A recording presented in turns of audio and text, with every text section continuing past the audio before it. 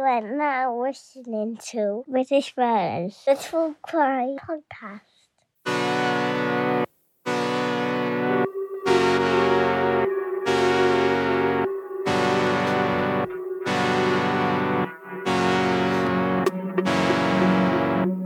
Hello everyone and welcome to British Murders, the podcast that focuses exclusively on British murder cases with an occasional glimpse at horror movies.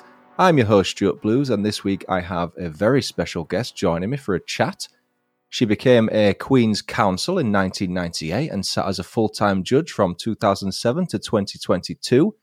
She moved to the Old Bailey in 2012, was the only woman among 16 judges, and only the third woman ever to hold a permanent position there. Her first published book, Unlawful Killings, was released on June 9th and provides a detailed insight into how High Court cases unfold and illustrates what it's like to be a murder trial judge. Please welcome to the show, Her Honour, Wendy Joseph, QC. Welcome, Wendy. I must say I really love your title. Am I okay calling you Wendy, or do I have to call you Her Honour? You're fine calling me Wendy. I've left Her Honour behind now. Have you? What's it like when you first get that sort of title? Does it feel like you've got some sort of real power over the normal person? It feels quite frightening. When I first became a circuit judge, I was simply addressed as Your Honour. Right. And that was quite a shock when it happened. When I moved to the Old Bailey, they stopped calling me Your Honour and started calling me My Lady and Your Ladyship. And that was a serious shock. I was looking round to see who they were talking to. Is that just something that happens overnight then, or do they say, right, from now on, formally, we have to call you this? Circuit judges are usually Your Honour. High Court judges are usually My Lord or My Lady. Old Bailey judges are a sort of hybrid between the two. Right. And so we're a little bit higher up than ordinary circuit judges. We're senior circuit judges, but we deal exclusively with very serious crime. Right, okay. What I want to ask you before we get into your background is just to break the ice a little bit. We've kind of done that already now with the title discussion. But if you had the power to change one law, which law would you change and for what reason? Oh, that's a difficult question. I think if I could change one law, it wouldn't be a substantive law. It would be the law that deals with sentencing people. And in particular, the law that deals with sentencing people convicted of murder. Because the rules for dealing with that are so stringent that it's sometimes very difficult to do justice. Okay, so does it kind of go in increments of 5? Am I right in thinking that, as far as the amount of years someone would get sentenced? So for murder, there's only one sentence, and that's a sentence of life imprisonment. We give it different names depending on how old the defendant is. If he's under 18, he or she, under 18 or under 21, it may have a different name, but it means the same thing. It means you go to prison and there is no date for release. Okay. But in each case of murder, the judge then has to say what the minimum number of years the defendant must serve before he or she can even apply for parole. They do go up in increments, not quite a 5, but the starting point for someone who is an adult convicted of murder is usually 15 years, unless a weapon is taken to the scene. If a knife or other weapon is taken to the scene and then used for the purpose of the murder, the starting point is 25 years. So that's an increment of 10. And if a gun is used, or in a variety of other circumstances, for example, if there's a sexual motive, or if 2 people are killed. In a variety of circumstances, the starting point can be 30 years. And that doesn't mean serving half of it, as it would with ordinary sentences. It means serving every single day before you can apply for parole. How restrictive is the guideline? Is it quite easy to work with, or is there too many variables that make it actually quite difficult to work from? So there isn't a strict guideline for murder like there is in the sentencing guidelines for many other offences. But there are clear rules laid down in what is called Schedule 21, which attaches to the statute that deals with these things. And they are quite restrictive. There is no rule that a judge must impose a particular sentence, but you have to pay attention to those guidelines and to what is said in that schedule. And if you go outside the prescribed parameters, you have to explain why. And if you don't, and even if you do, and they don't agree with you, the Court of Appeal will be there to put you right. How many cases have you come across? Because in this country, we know that, well, maybe I'm being a bit naive here, but gun crime, as far as comparison to somewhere like America, I don't think I've ever seen a gun, thankfully, apart from on a police officer, for example, maybe at the airport. Is that quite common in murder trials that a gun would be used, or is it more knives in this country? Yeah, it's far more knives than guns. Thank heavens it's far more knives than guns. You tend to come across guns in more highly organised crime, more highly gang-organised crime sometimes, particularly where drugs are concerned. But I don't want to belittle in any sense at all the gravity of any killing. But most of the murders that we see at the Bailey, certainly most of the murders that involve youngsters, involve weapons with blades. And of course, knives are so easy for anyone to pick up. There's no household that hasn't got a knife in it. This is very true. I mean, they've tried to put restrictions on purchasing knives, for example, with being 18, the Challenge 25 initiative and stuff. But like you say, every household's got a knife. Yeah. What do you think can happen in regards to knife crime? Because it is kind of escalating from what we see on the news. It's almost like you can't go anywhere without fear of that, especially in like the capital of London. Yeah, it's Stuart, it's a huge problem. And if we were going to tackle one problem, that's probably the one that we ought to tackle. Why kids carry knives and what we can do to stop them carrying knives. The difficulty is it isn't a problem that you can solve in a courtroom. By the time a case gets in the courtroom, by the time a case gets in front of someone like me, it's way too late to put it right, certainly for the people involved. By then, you've got one dead child on a mortuary slab and another one about to go to prison for longer than he's ever lived. And you've got 2 grieving families, and if you think a judge can put that right, well, the judge can't. So you've got to start looking somewhere well before the actual crime if we're going to stop the amount of knife crime that we've got. Where do you think that should start? I think we need to start by recognising there isn't a simple solution. If there was one simple solution, we'd have found it a long time ago, and you and I wouldn't be having this discussion. There are a multiplicity of reasons as to why people carry knives. First of all, there are whole groups of people who carry knives because they are out to commit other crimes, and the knives are to be used in the course of the crimes. So if you're walking around carrying a lot of drugs, you are walking around carrying something which has a large value, monetary value to those who want to sell them on, but a different sort of value to a drug addict who may be desperate to get hold of them. You may be carrying a knife in self-protection, in the most unjustifiable of circumstances, but that might be the rationale behind it. On the other end of the scale, you might be a school kid in fear of bullies in the school around you, and they carry knives and you're frightened not to be carrying one too. Then there's another problem with the ease of getting hold of knives, and a whole separate problem which has to do with the availability of fashionable knives. So at the moment, we are seeing a lot of knifings which are, well, you can kill someone with a vegetable knife. You can kill someone very efficiently with a vegetable knife, but it's not what the kids are carrying.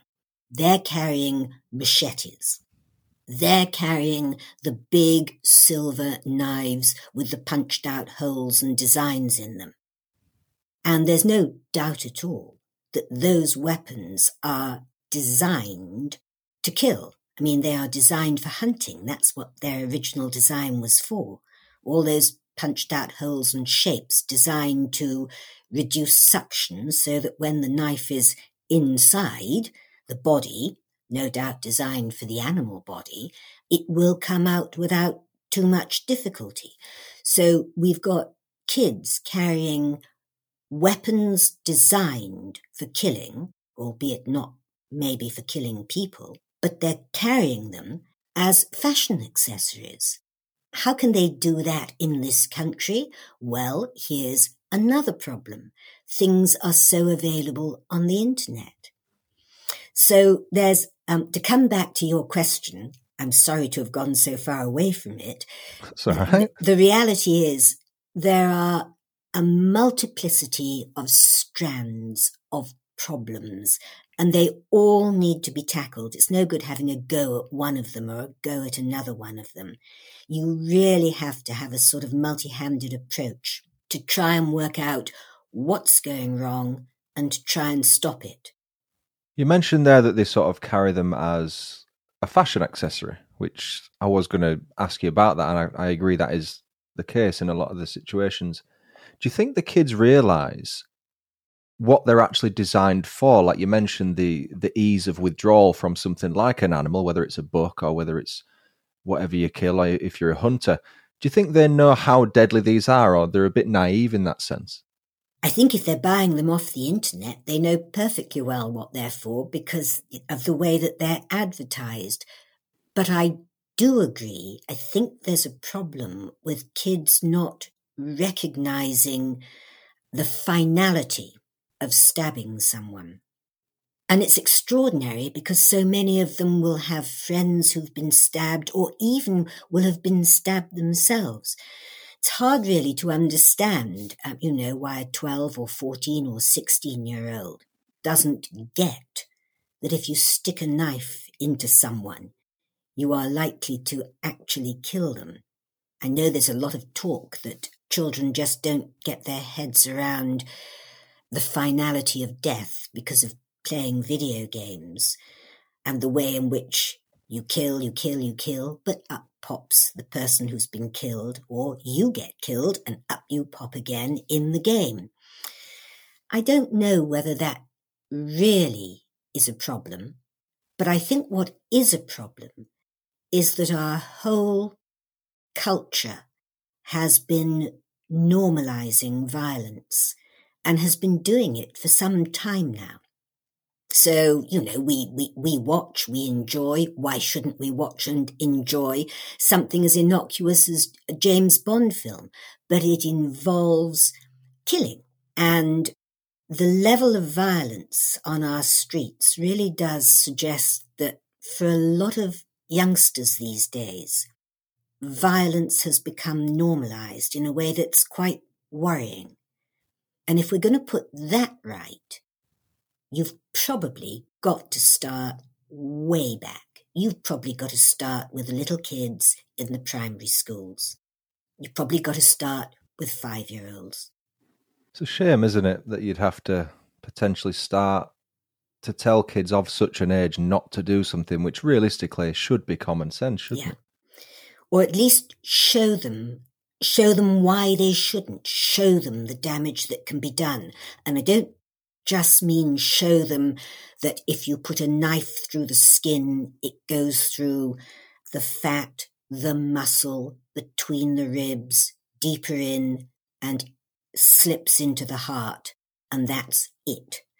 I don't just mean that they would need to understand the finality of that, but the harm it does to everyone, to a mum who's lost their child, to the mum of the stabber who's going to see their child go to prison for however many decades, to the friends and family around the whole circumstance, to what you were saying before, Stuart, to how it makes people, ordinary, decent people, frightened, makes the kids frightened to go out on the streets.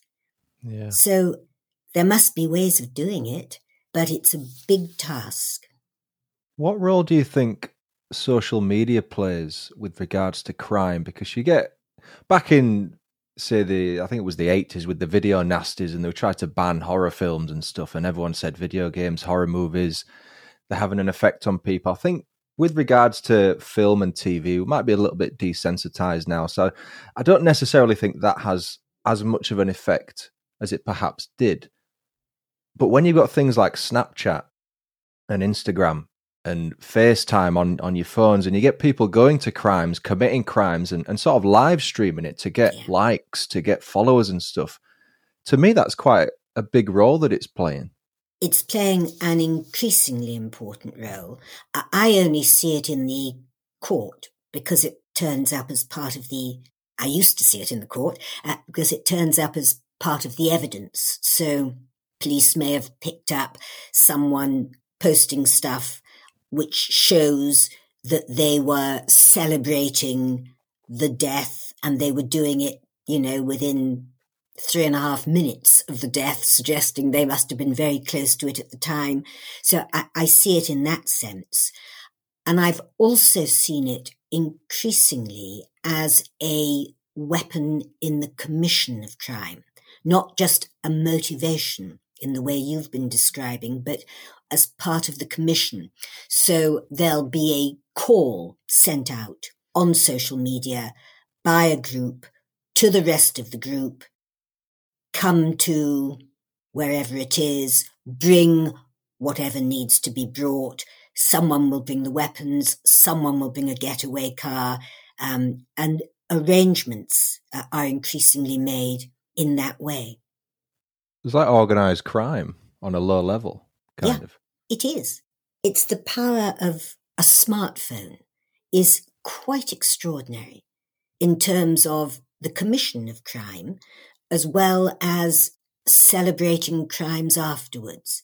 I mean, in terms of the commission of crimes, if I can deviate just slightly, in drugs dealing, vast percentages of the actual final sales of drugs, on the street drugs, are done by advertising the drugs by phone, by sending out, by the dealer at the end of the line, sending out 30, 40, 50 messages, all sent out at the identical time to people who are likely purchasers of the drug, saying, this is what I've got, this is where I am, bring your money, come and get it. What's the risk from their perspective? Because that's quite a ballsy move to just send that out into the ether without any repercussions. Well, the repercussions that I see, of course, is when they've been caught, and I see it because it turns up as part of the evidence. But I'm guessing that if it didn't pay off overall, they wouldn't be doing it. So I'm guessing, I don't know, that there are an awful lot of drugs dealers out there successfully getting away with it. How hard do you think it is to keep on top of the drug issue here? Because it seems like one of those things where as soon as you shut down one key distributor, there's another one ready in his place, and they always seem 2 or 3 steps ahead. What do you think in that respect is the best way to... Do you think it can be controlled? Well, it depends what drug you're talking about. But if we were to concentrate on Class A drugs, if we were to concentrate on the stuff that kills, if we were to look at crack and heroin, for example. It gets into this country, and it shouldn't. It's brought in by organised crime in an organised way. So I've seen vast quantities that have originated in South America entering the country from Greece, for example. Hey, it's Kaylee Cuoco for Priceline. Ready to go to your happy place for a happy price? Well, why didn't you say so? Just download the Priceline app right now and save up to 60% on hotels. So whether it's Cousin Kevin's Kazoo Concert in Kansas City, go Kevin, or Becky's Bachelorette Bash in Bermuda, you never have to miss a trip ever again. So download the Priceline app today. Your savings are waiting. Go to your happy place for a happy price. Go to your happy price, Priceline. Right. So it's taken a trip. It's come around.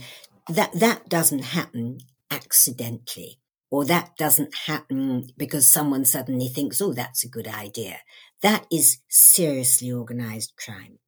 Mm. Once you've got that large quantity of drug, your chances of stopping it being distributed are pretty low. Once it's here and there is serious money to be made all the way down the line, because it drifts down the line to in smaller and smaller amounts right down to street level. Everybody's making money out of it all the way down the line. If you remove someone from that chain, it'll be just as you said. Someone else will be there to pick it up. So the first thing we should be doing is seriously thinking about stopping those drugs getting into the country. Is that the most difficult part of that chain, do you think, actually getting it on our shores? Well, an awful lot of it comes in, and the National Crime Agency and other parts of the enforcement services do an enormous amount of work to try and stop it coming in. But it's quite clear that it does get in. And Stuart, we're an island. We've got a shore all the way around the whole island. Yeah. Whatever we do about planes and what have you, it's a big problem. Certainly is. It sort of works against us, doesn't it, really? Because you could come in from anywhere. You can't block every single beach, every single coastline, whilst man in the air, whilst man in the underground and everything. Yeah.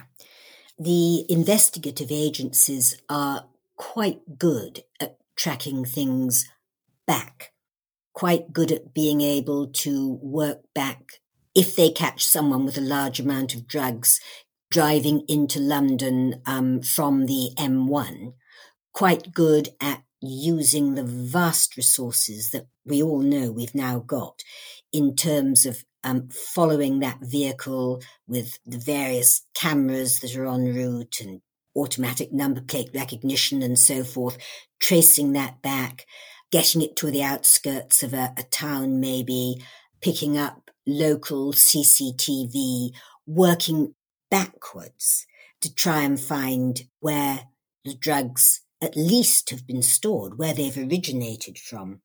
But it's a huge job. And they've got, as you've been saying, there's plenty of other huge jobs to be tackling like knives. It's which one you pick, I suppose, because you can't prioritise one over the other, but you also can't combat everything at once, which is incredibly frustrating. When did you know that you wanted to become a judge? Was that always your ambition as a kid? No, not at all. Not even to be a lawyer. I didn't decide that I wanted to be a judge until I'd been a barrister for a very long time.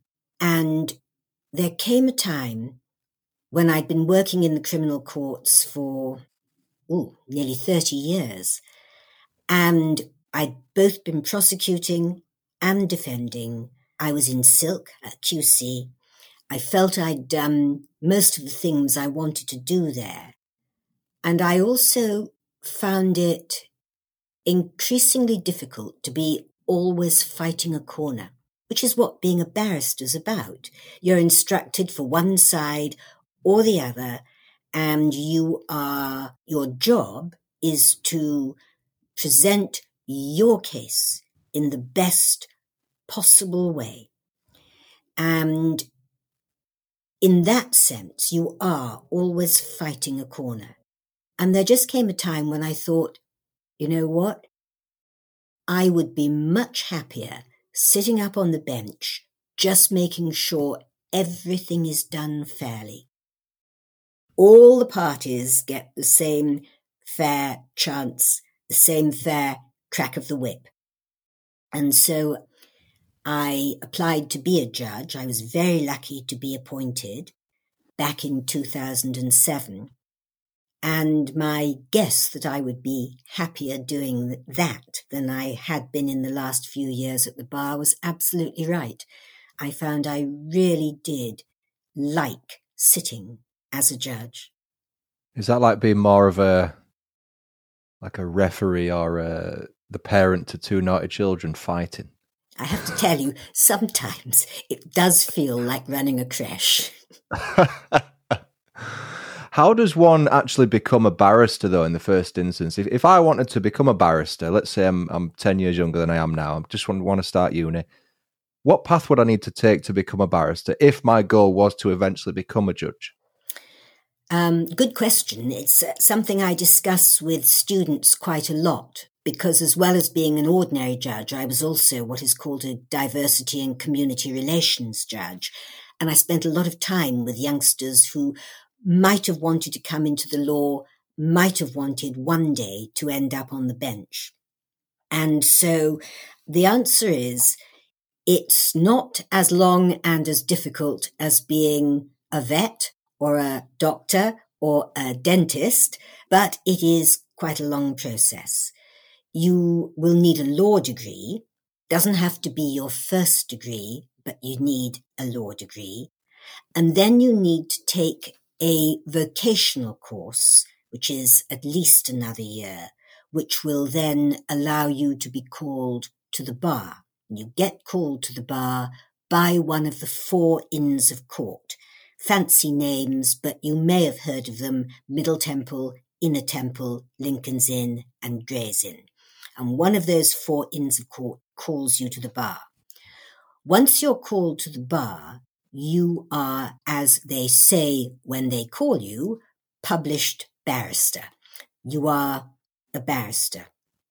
If you want to sit in a criminal court, so if you want to practice in a criminal court, you then need to do what is called pupillage, which is following an experienced barrister around and learning from that experienced barrister in courtrooms, in chambers, in conferences, just living the life of a barrister and learning how it works. And once you've completed that, and that is usually a year, usually divided into 2 lots of 6 months, you've then got the right to fly free. In fact, you can go into court under your own steam after you've done 6 months of pupillage. And so there'll be, in most courts, a mixture of people appearing, very young and inexperienced barristers and much older, greyer wigs. What's the deal with the wigs? The horsehair. What do they represent? Horsehair. Okay. Horsehair, that's what it is. It's horsehair, yeah. Some kind old Dobbin giving up the horse so that we can all have horsehair wigs. What's the deal? Well, it applies to the wigs, to the gowns as well, doesn't it? And the bands that we wear around our necks, the whole gubbins, the whole paraphernalia that we wear. The first thing to say is, in a lot of courts, it isn't worn at all anymore. In civil cases, many civil courts don't wear robes. Certainly where children are involved, even in the criminal courts, we tend not to wear robes, or not at least to wear wigs, so as not to make the whole thing too alien for a very young child. Yeah. And, you know, sometimes we'll have a child witness who's 4 years old, 6 years old. So one's got to be a little bit cautious there. But the place, apart from the High Court, the place where we do retain the wig and the gown the little jacket and the bands that we wear are in the criminal courts, the Crown courts, where we have jury trials. And there are big questions as to whether we should or we shouldn't. I'm actually quite in favour of having them. Because it isn't only the judge who wears them, it's the barristers as well. And what it does is it takes away the individuality.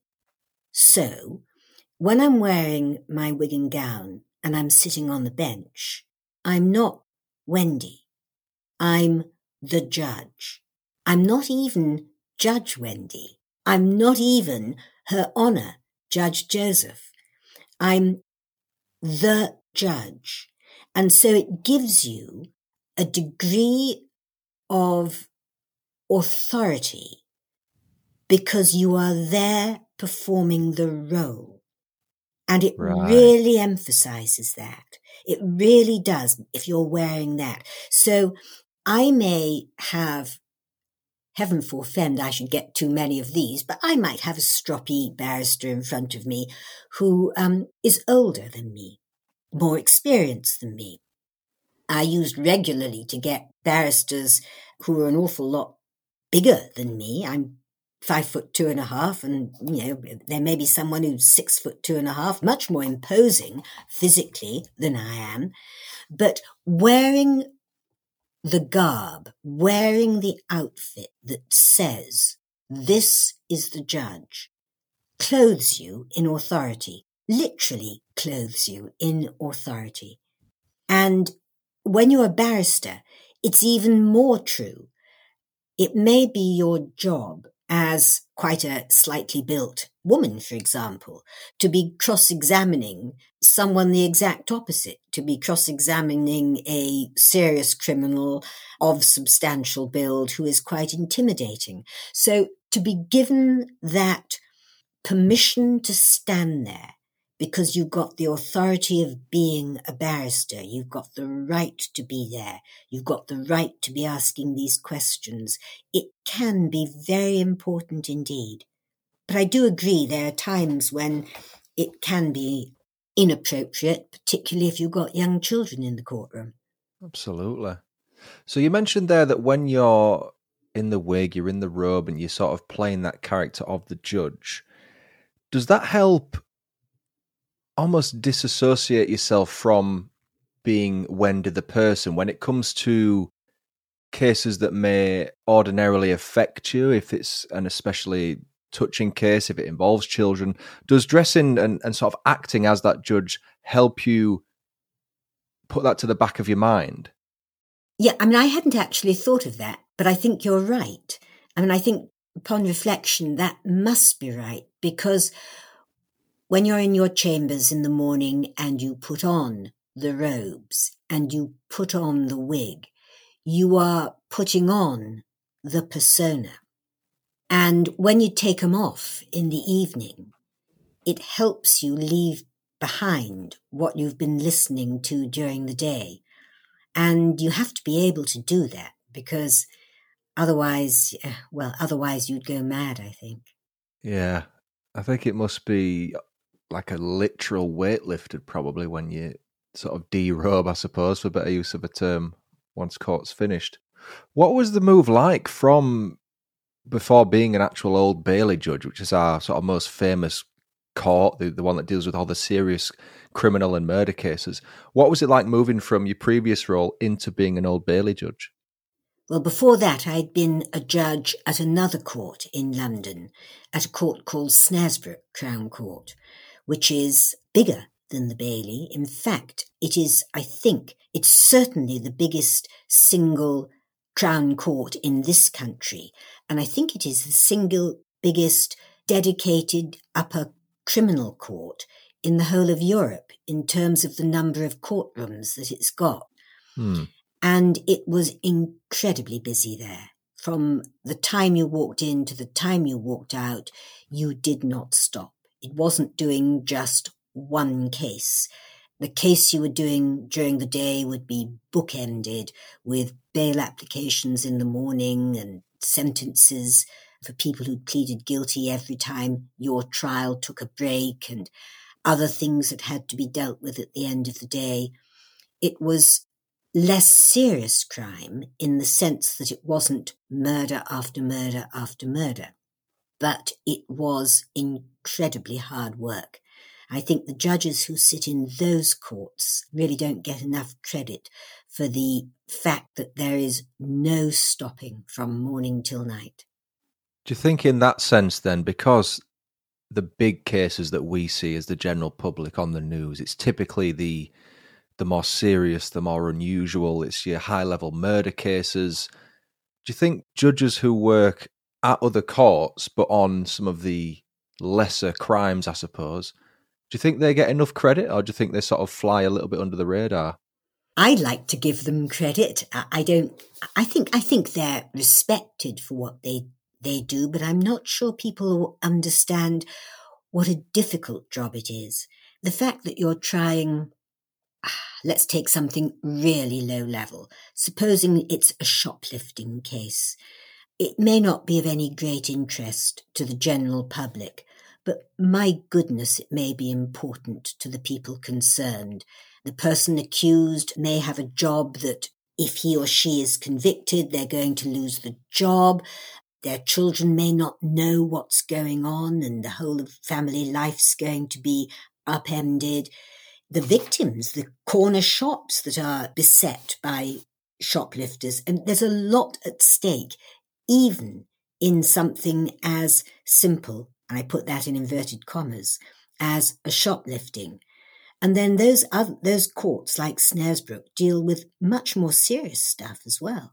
You know, they deal with really nasty assaults, grievous bodily harms. They do some murders, some attempted murders. It isn't their daily fare, but there are some that are tried there. It's a hard job being a judge there, but it's a good job. Is it kind of, in a weird way, I might be wrong here, and apologies if I am, but is it kind of every judge's goal to be the judge on a murder trial? Is that what the ultimate goal is, or does it not matter what the scenario is to a judge? Well, many judges don't sit in the criminal courts at all. So we're talking now about the judges who've chosen to sit in the criminal courts. Mm-hmm. And I suppose the reality is that in any job, you want to get as high up the ladder as you can in terms of doing the best work.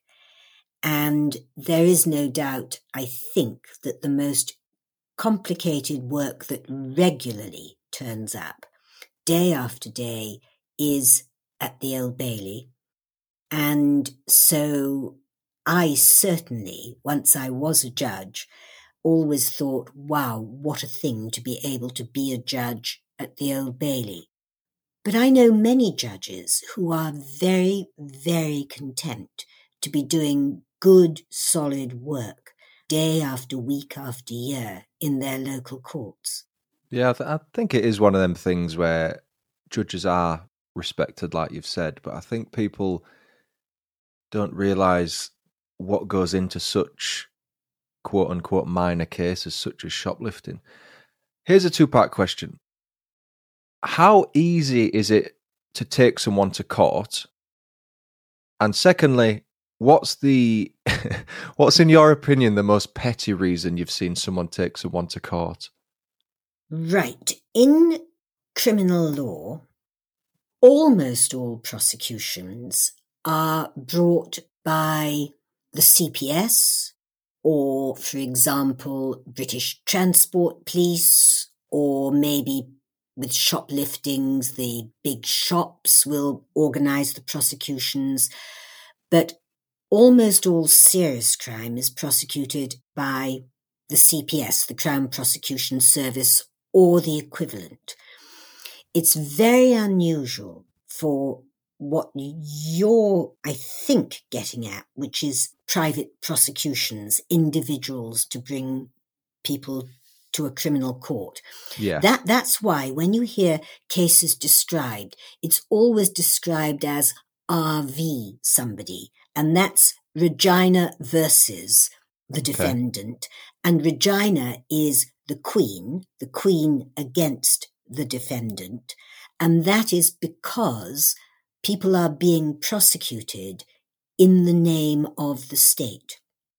Right, okay. So you don't get that many private prosecutions.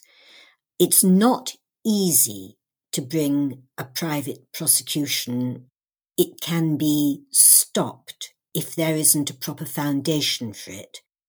And if there is a proper foundation for it, one really might hope that the CPS would take it over and put their resources into it rather than leaving it to an individual to try and sort out.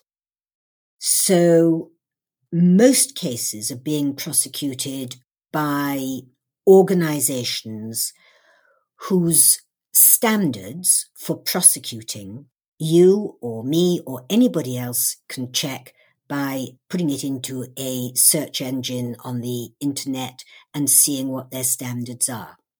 So if you want to see what the criteria are for the CPS to prosecute something, just look on their website and you will find it all set out.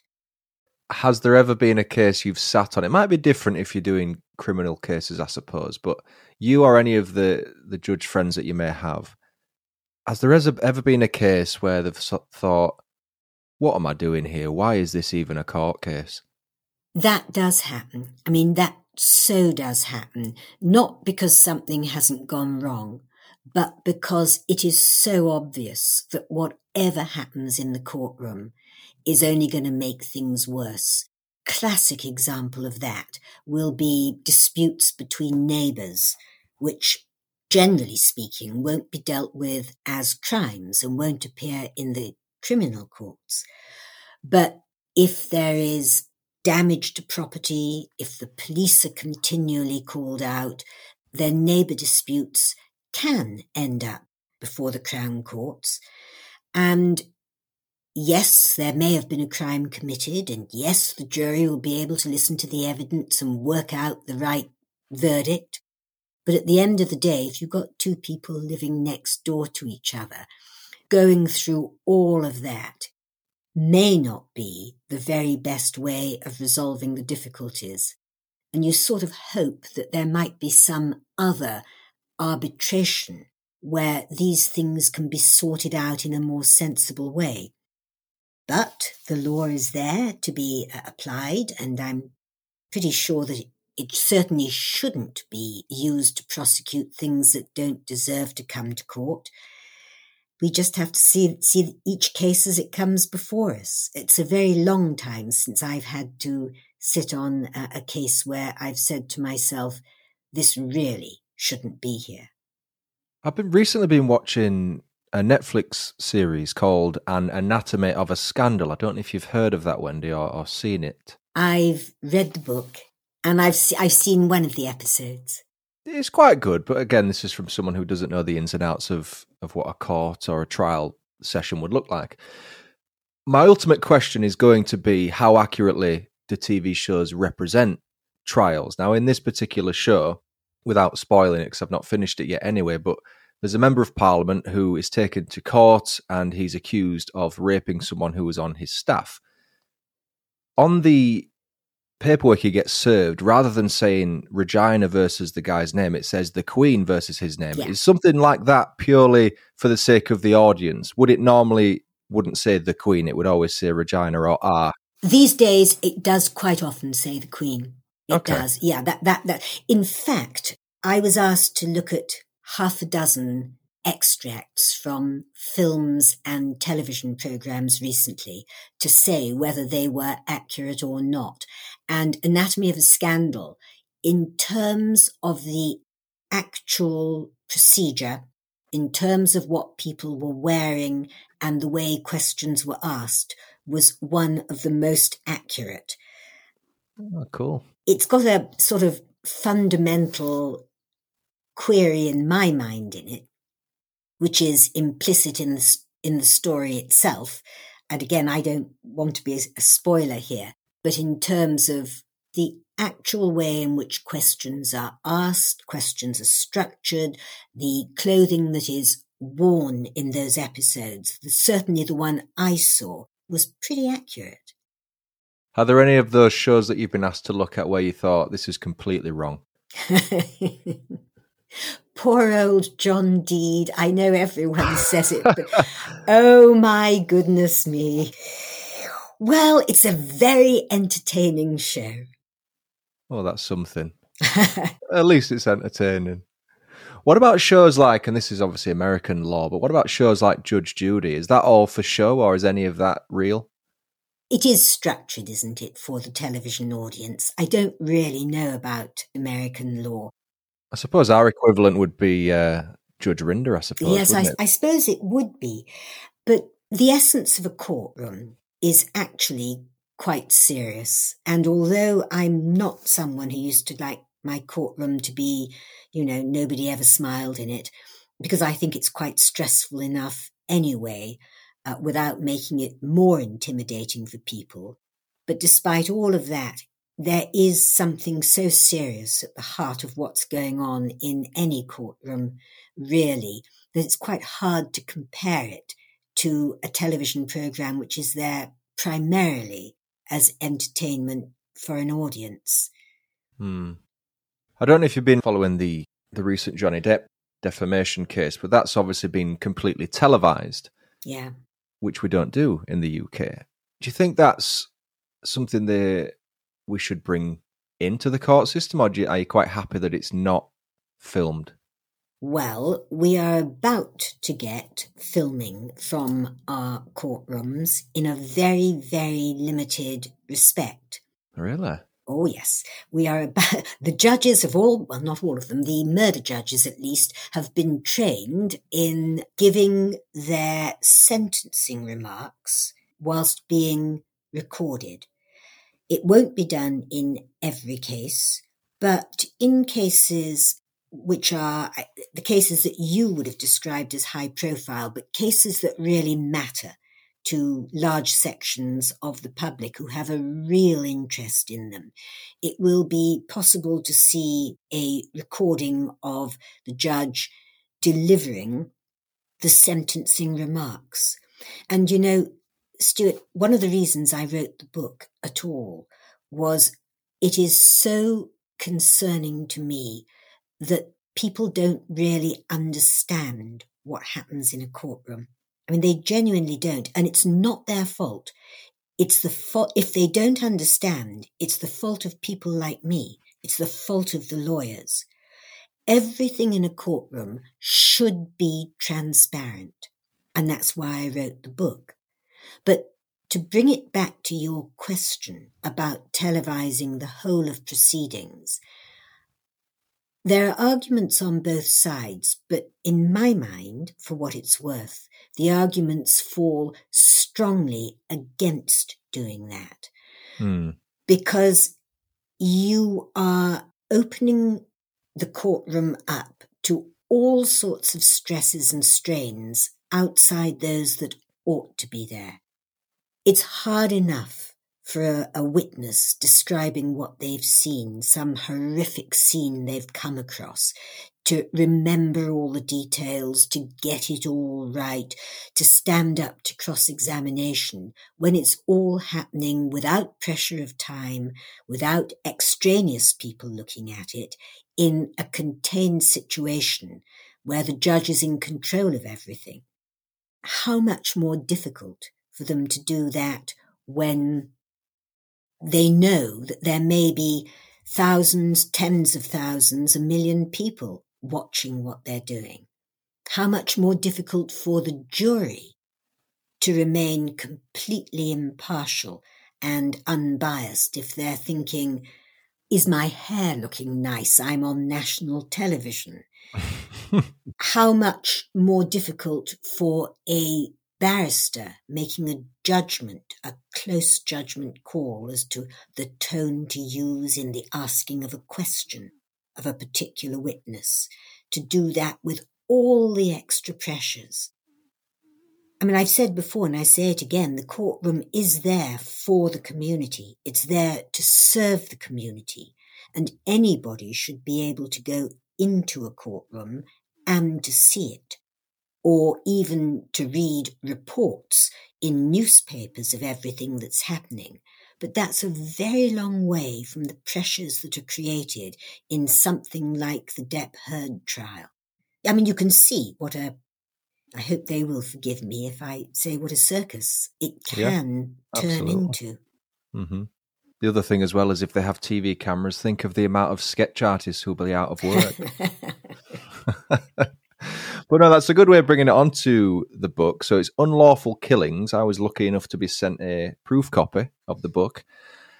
I just thought it was brilliant, honestly. To me, this kind of reads like, because you've got a series of different cases on there, it's almost like a collection of short stories, in a sense, with each chapter focusing on a different case from beginning to end. But the bit I really enjoyed about it was the appendices at the back. So there's, for anyone that wants to pick this up, it's like a layman's guide almost to the start of a court case to the end, and your thought process behind what your decision would have been, guides to the surprising length of a sentencing of your final sort of statement, I suppose. It's got court information on here. It's got laws broken down for the general reader. It's a really great book. You mentioned there why you wanted to do it, but how did it actually come to be? When did you think, you know what, I want to write a book about this? Well, first, can I say I am so glad that you liked it. How did I come to write it? Well, I told you a little while ago that as well as being an ordinary judge in court in the daytime, I was also what is called a diversity and community relations judge. Yeah. One of the aspects of that is to try and encourage people from all backgrounds to think about the law and ultimately the bench as a career, because really the bench should reflect the community it serves. But another aspect of that job was to reach out to the wider community, to talk to people who didn't understand what went on in a courtroom and who were interested in it. I used to have many, many groups of children, some of them really very young, coming into the courtroom after court to talk to me about how things worked. I would talk to the parents and families of those whose kids were in trouble with the law, those who had mental illnesses that made them particularly vulnerable to getting into trouble with the law, all sorts of groups of people.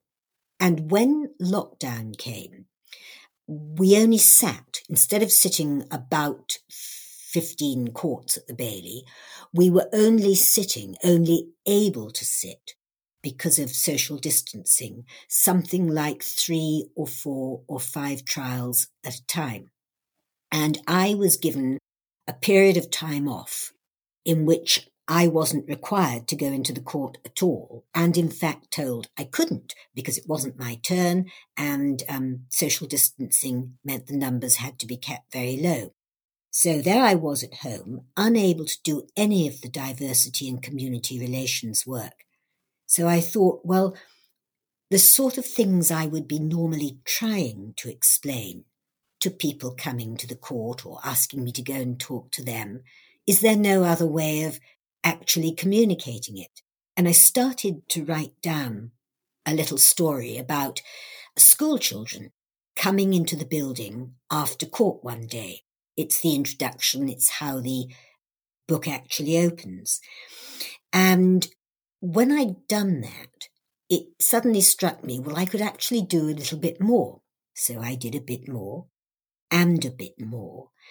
And in the end, it turned into an exercise in saying to people, come and sit on the bench with me. Come and see what it's like.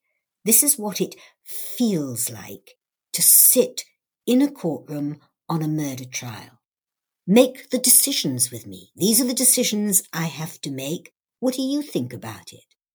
And then when I have to set out a sentence, as you rightly say, for example, in one of the appendices, I've set out the whole of a set of sentencing remarks, 1 murder, 1 manslaughter, in one of the cases that I've described, so that you can actually see all the things that a judge has to weigh up, put into the balance in arriving at a sentence that's a just sentence for everybody involved.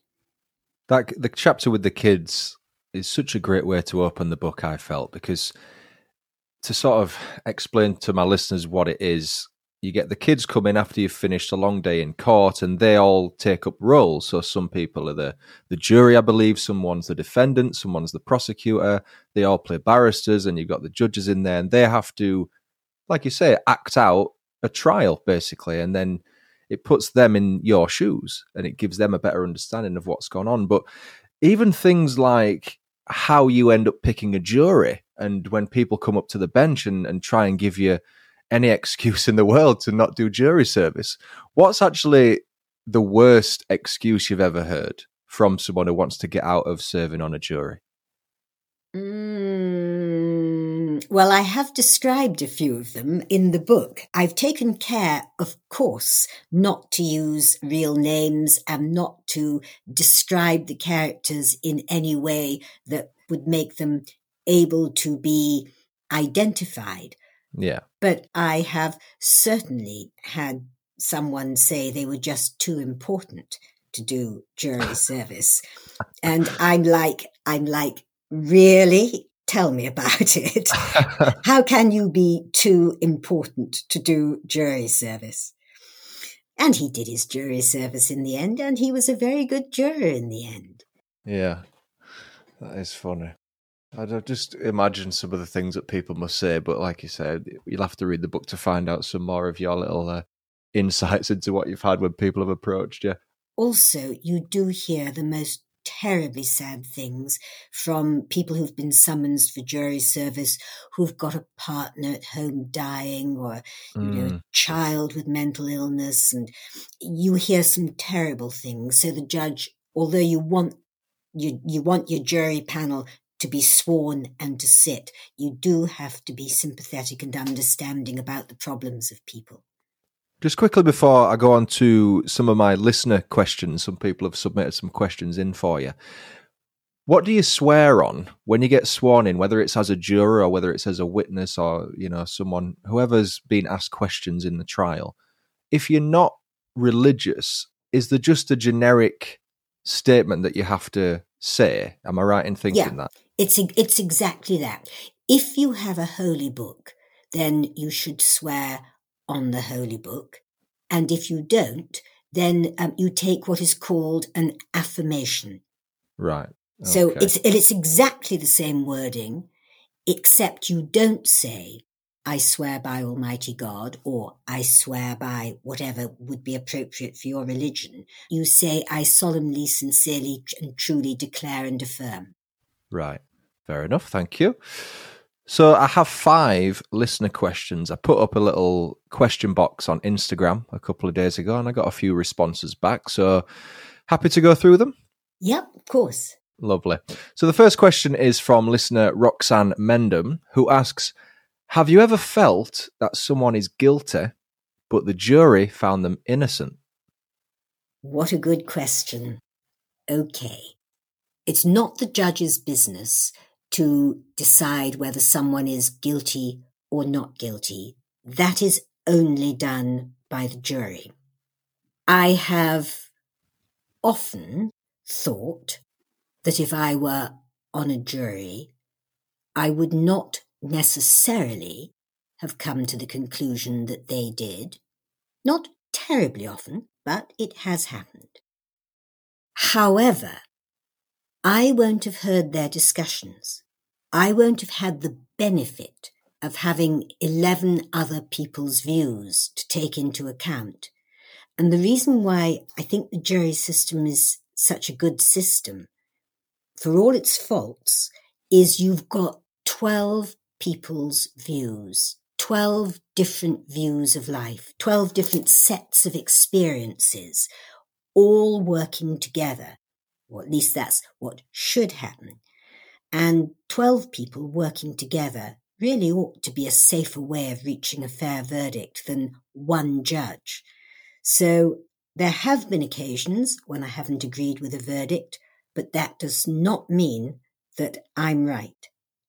I think that's crucial to say, is that we forget that being on a jury, these invisible people that no one kind of sees, these almost anonymous individuals that have to stay off social media, not talk to their friends and family about the case, and only speak with each other. I think people forget that quite often. And when you're watching something from the outside or just hearing snippets on the news and you think, oh, guilty, innocent, you don't know the ins and outs of what's gone on. Absolutely. You know, and they sit right opposite the witness box. That's how the courtroom is constructed, so they can look into the faces of the people that they are hearing the evidence from.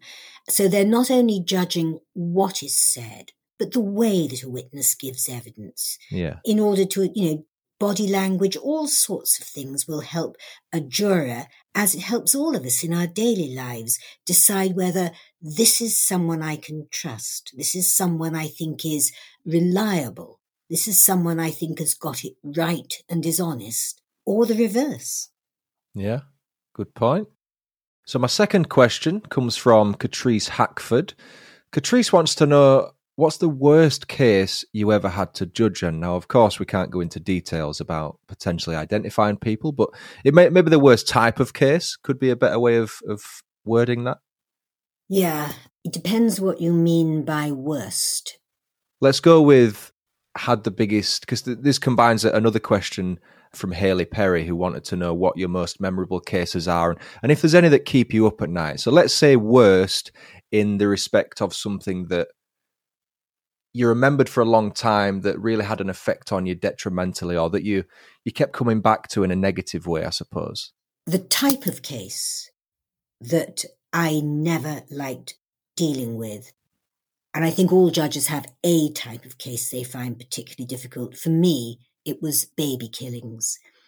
And I remember a case, not when I was a judge, but way, way back when I was a barrister, even before I took silk, so a very, very long time ago, before most of your listeners will have been even born. I have never forgotten this case, even now. It was a mother who'd come to this country from abroad, who had no support system, who didn't speak the language, whose husband had provided her on a 14th floor on some tower block, and she was there with 2 little children, and she became mentally ill, and she threw them out of the window. And the sight of the baby girl on a mortuary table is something I found very difficult to put out of my mind. I think that's very understandable. And then a more recent case, which is also equally disturbing and does warrant mentioning, was a case I did where in lockdown, a woman defendant, had killed her child, and everybody knew this woman was ill, needed help, had a diagnosable mental illness. And yet, in all the circumstances that were going on at the time, somehow she slipped through the net. And the result of that was a little girl was killed. So a child lost her life. The mother, I can tell you, will never recover from that. I'm quite convinced she will never recover from that. And of course, the father and the little boy also in the household have got to live with it too. So I think it's the cases where babies or children die and die needlessly that are the ones that really trouble me. I totally understand. I think for a lot of people, especially parents, those types of cases are incredibly hard to hear, to research, to watch. Just before we go on to the next listener question, did you notice a spike in crime with that first lockdown? Because I heard that domestic violence cases increased by a massive amount. Did you notice a spike in crime during that period where we were all locked in? I didn't notice a spike in the sort of crime that we normally see at the Old Bailey. So, in fact, there was a drop in the sort of crime that we normally see, in the sense that street crime, street violence that ends with brawls and knives and so forth, there was less of that. But I think without any doubt, what was going on behind closed doors was worse. Stuart, can you think of anything worse than being a child or a wife in a small flat from which you are not allowed to leave with a man who is violent? And indeed the other way around. It isn't only men who are violent. So I really can't think of anything more difficult if you were someone in that situation and you just weren't allowed out. I don't know what you were supposed to do. It's frightening to think, even over the last couple of years where we are now. And even now, we're kind of not back to pre-COVID times as far as restrictions. We're basically there. But to think where we were 2 years ago, it's just a frightening thought. My next question comes from Will Venus. Regularly speak to Will, as a good guy. As a judge, he wants to know, what aspects of the job did you find most frustrating? Not much, because when you're the judge in the courtroom, frankly, you're captain of the ship. But the rules are very strict and they have to be followed. So I think things that I found frustrating were things that were beyond my control in the widest sense. So, for example, where the law didn't really allow enough leeway in terms of sentencing for particularly serious cases of a particular nature, that was really very frustrating. But by and large, it wasn't a particularly frustrating job, not nearly as frustrating as being a barrister. That was tricky. What sort of things would crop up? As a barrister? As a barrister, yeah. Judges. The thing that made it difficult when you were at the bar was if you had a judge that you just couldn't get to understand something. So I really hope, maybe this is an over-optimistic hope, but I really hope that I didn't do too much of that when I was a judge to the barristers who appeared in front of me. So you were sort of sick to death of dealing with judges, so you thought, I may as well just become one. Well, that's overstating it a bit, but a little of that. Cool. And my final listener question comes from Maria Kelly. Now, we've kind of answered some of her questions. The first being, how are you able to take your emotions out of your job? We've kind of touched upon that with regards to derobing, if that's the right way to say it. Sounds so weird when I say derobing. And like feeling sympathy for a defendant. But the main one I took from this question from Maria was, how do you shut off? How do you relax? Out of work, of course. Right. Good question, Maria.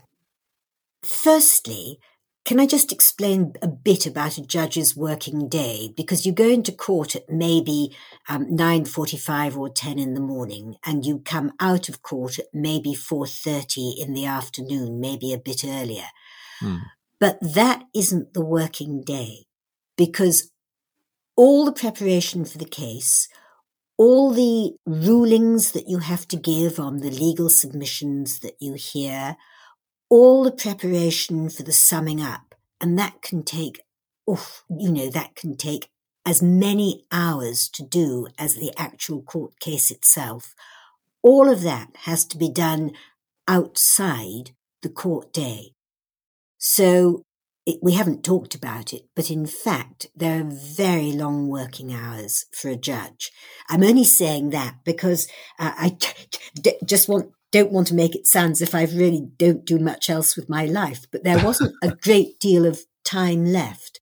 You won't be surprised to hear that I love reading. I actually went to university originally to read English, not law. I changed to law in my last year, but I'd gone up to read English literature, and I've always loved reading, so I do a great deal of that. And I like walking, so I try to get out a lot and just get myself moving around. And funnily enough, although London is a big city, it's got wonderful places to walk in, lots and lots of parks. But even if you're just walking around the streets of London, they are so interesting when you really look at what's there. So that's something else that I really like doing. Nice. That can't be bad. You hang up your wig and your robe and you get out and do some walking, do some reading. It sounds lovely. And of course, now I'm retired, now it's all behind me, I can do whatever I like. Exactly. So Wendy's first book, Unlawful Killings, which is out now, I'm going to put a link in the description of this episode.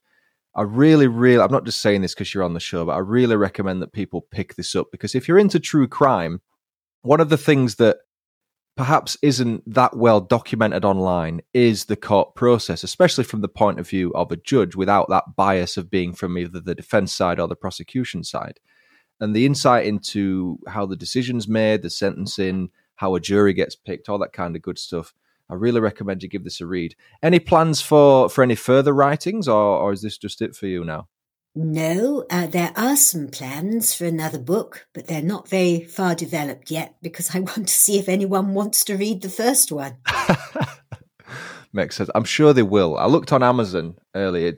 As of the time that we're speaking, it's on pre-order, but by the time this episode is released, the book will be available to buy. But it was in the top 50, top 100 of a few different categories, including law books, I think, and a couple of other different categories. So the pre-orders are looking pretty decent. Yeah, it's a huge surprise to me and a great delight. I'm glad to hear it.